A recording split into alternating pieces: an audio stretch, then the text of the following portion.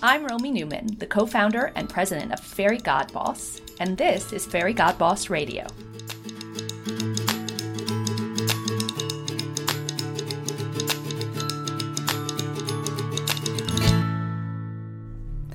Welcome to Fairygodboss Radio. Today, I'm honored to be joined by Sally Susman, who's Chief Corporate Affairs Officer at Pfizer. And we're here in her beautiful studios at Pfizer, so it's a really exciting show for us. Sally, welcome. Thanks for joining. Thank you. Welcome to Pfizer, and thrilled to be having this conversation with you. Would you be willing to just tell us a little bit about you, your career? How did you get to this place at Pfizer? Well, I think like most little girls, I wanted to do something that mattered. And I began my career in government. But then I found that the wheels of change moved more slowly than I had thought in government. And so I moved into the private sector. And I had a theory that if you were in a great company that was public-facing and you had a role that was part of that interface between the company and the public, you could actually do a tremendous amount of good. So I have enjoyed my positions in American Express, Estée Lauder, and now Pfizer. Yes, and of course here at Pfizer you must be very mindful that the work you do is really saving lives, which is an incredible thing to wake up to every day. It really is. We just wrote a new purpose statement, and it is breakthroughs that change patients' lives. I love that. It's pretty inspiring. 100%. So how, if at all, do you think along the way being a woman played a role in your career? Huge. I mean, being a woman played a role in my career and my life. I think our gender is profound in our identity. Certainly there were lots of moments along the way where I wondered, was I being paid equitably? And even more importantly, was I having equal opportunities? So at many points, I wondered, I worried, I tried harder. But I also think that being a woman had some very positive impacts on my career. And like a lot of women, I think I'm a good listener, a good problem solver, and I try to put those skills to work in what I do. And so what happens a lot to me, and I suspect to a lot of your listeners, is you sometimes get a project that nobody else wants. I think that's happened once or twice. Mm-hmm. And so, for example, right now, I'm one of the key people who's been tasked with moving our headquarters. So we're moving from this beautiful building that we're sitting in over to Hudson Yards. And it's a complicated task, and it's a lot of details and logistics and managing egos and being diplomatic, and it sort of landed in my lap. And I wondered if, in part, that was sort of one of those give it to the girl moments. But I really turned this to my advantage in that I'm learning a lot. Commercial real estate, New York real estate are topics I wasn't familiar with. So I've tried to use the opportunities that may have come my way because I was a woman to deepen what I know, to build my network, to grow. Yeah, I think that's a great lesson right there, is sort of the making lemonade out of the lemons, or just taking the assignments we're given and using them to catapult us or develop us either in our career today or beyond. It's a great lesson. Tell us about the other women you've worked alongside for or who've worked for you. How have you developed good relationships? What relationships have benefited you, and have there been challenges? I've been so fortunate in this regard, and I could speak for hours about the women who've positively impacted me. And, you know, you and I share a connection to the Estée Lauder companies. Yes, absolutely. Yeah, and one of my great mentors is Jeanette Wagner, and she was the vice chairman of their global business, and she became my mentor, and she's still my friend. She has a wonderful saying, noli secundus, which means second to none. And so I'm grateful to her for sort of planting those seeds of ambition within me that you should strive for greatness and not diminish your own expectations. And it really was wonderful to work at a company created by a woman, by so many women leading it, and of course with women customers. Absolutely. And I personally had the experience where women really supported and fostered and developed each other. And I think it was a really healthy and positive culture as a result. So now you are kind of in Jeanette's seat. How do you think about passing the hand back? I am in a position where at Pfizer I am able to work with lots of great women. We have our executive committee is 50% women. That's really unusual. Really That's unusual. fantastic. It's great. And we just had 3 new women join the committee, head of our commercial business, head of our digital, and a new human resources lead. And so I really made a big effort to help them, to welcome them, to show them the ropes around the executive committee, because I want them to really be very, very successful. So that's one way. And then, of course, also leading my division. And the corporate affairs division at Pfizer is about 50% or even more female.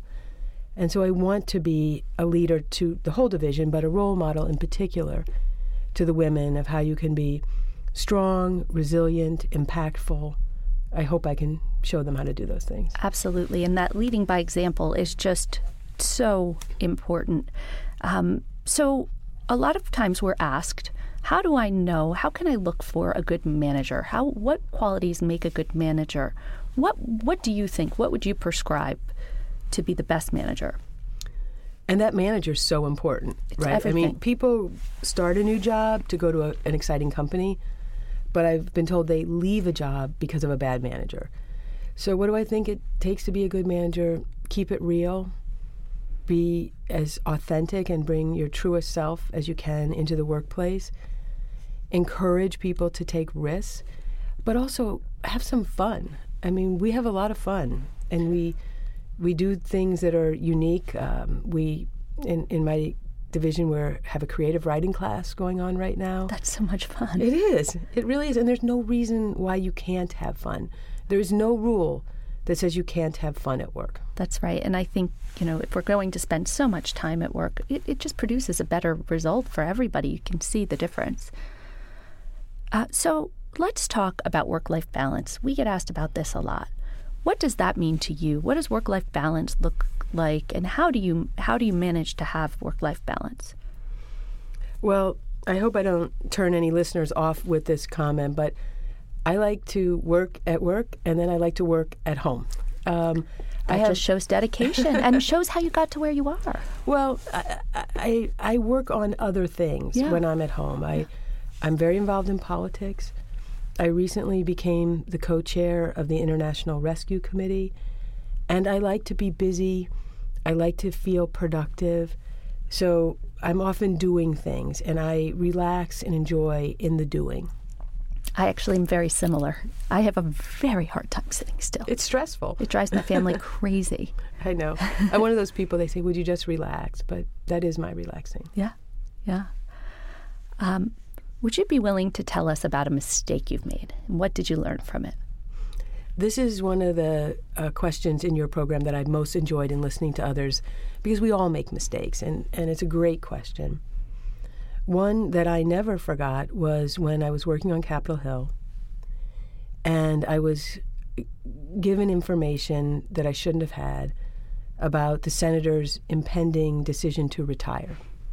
It was a secret. They were working on the announcement, but I knew it. And the secret sort of burned a hole in my mouth. And I told somebody who told somebody, and the whole thing snowballed out of control and leaked to the press. And, I basically ruined this carefully planned retirement announcement of a very honorable person. I feel for you. Oh, man, I feel in my stomach. I can still feel the burn of shame and embarrassment. In the end, it was a great lesson. I've never done it since. And if I ever feel again the urge to tell a secret or break a confidence, I don't. Yeah. Because it was a painful but really important lesson. But do you think a man would have been as hard on himself? Probably not. Probably not. Probably not. Yeah, we do that. All right, well, so I'm going to jump to our fun question, because as you said, we got to have fun. We got to have fun. So, Sally, what is your favorite karaoke song? Well, I'm a terrible singer, but I can really belt it out to Aretha Franklin's Respect. What a song. It's a great one. That's a great song to have in our heart all the time. What is your since you're busy, you like to be busy, what's your favorite way to exercise? Either your mind or your body? For both, I love to walk. I will walk. In fact, I think my neighbors much think I'm marching around, but I try to walk to work as much as I can. I feel better physically, and it clears my mind. Yeah, it's a true New Yorker. Mm-hmm. He's walking around. Mm-hmm. Who's one person, dead or alive, that you'd like to have dinner with? It's such a fun and provocative question, and I'd like to put a twist on it, which is maybe, can I say future or alive person? I love it, yes. So my dream would be to have dinner with the first female president. Can I come? You can come. We'll definitely do it together. I'm optimistic that we're going to do that in our lifetime. I hope so. What book has had a profound impact on your life? Without a doubt, Little House on the Prairie. I read every one of them. I dreamed of being Laura Ingalls. It just turned me on to a life of reading. I love that. But yet you ended up living in New York City. I know. This is no prairie. It's got its own version of the wild forest, though. Absolutely. So at Fairygodboss, we are big believers that women don't brag enough. So we are going to ask you here today to brag to us about something you're really proud of. I am most proud that I have built a fantastic team. I recruited them. I've tried to encourage them. They are talented and hardworking. And I really, if I could leave folks with one idea, it really is that you can only be as good as the team you have. And building that team, making tough decisions on people issues if you have to, it's crucial. Absolutely.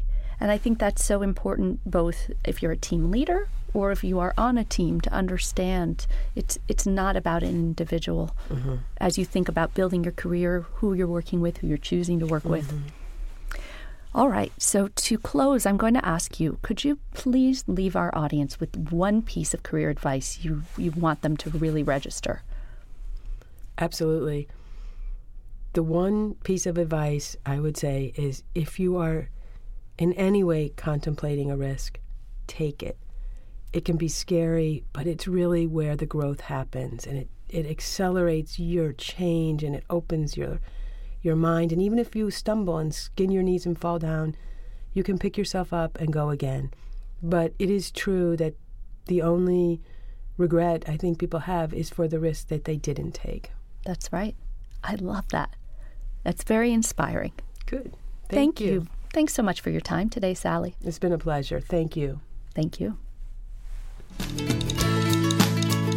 Thanks for joining us today on Fairygodboss Radio. Don't forget to subscribe, rate, and visit us at fairygodboss.com. See you next time.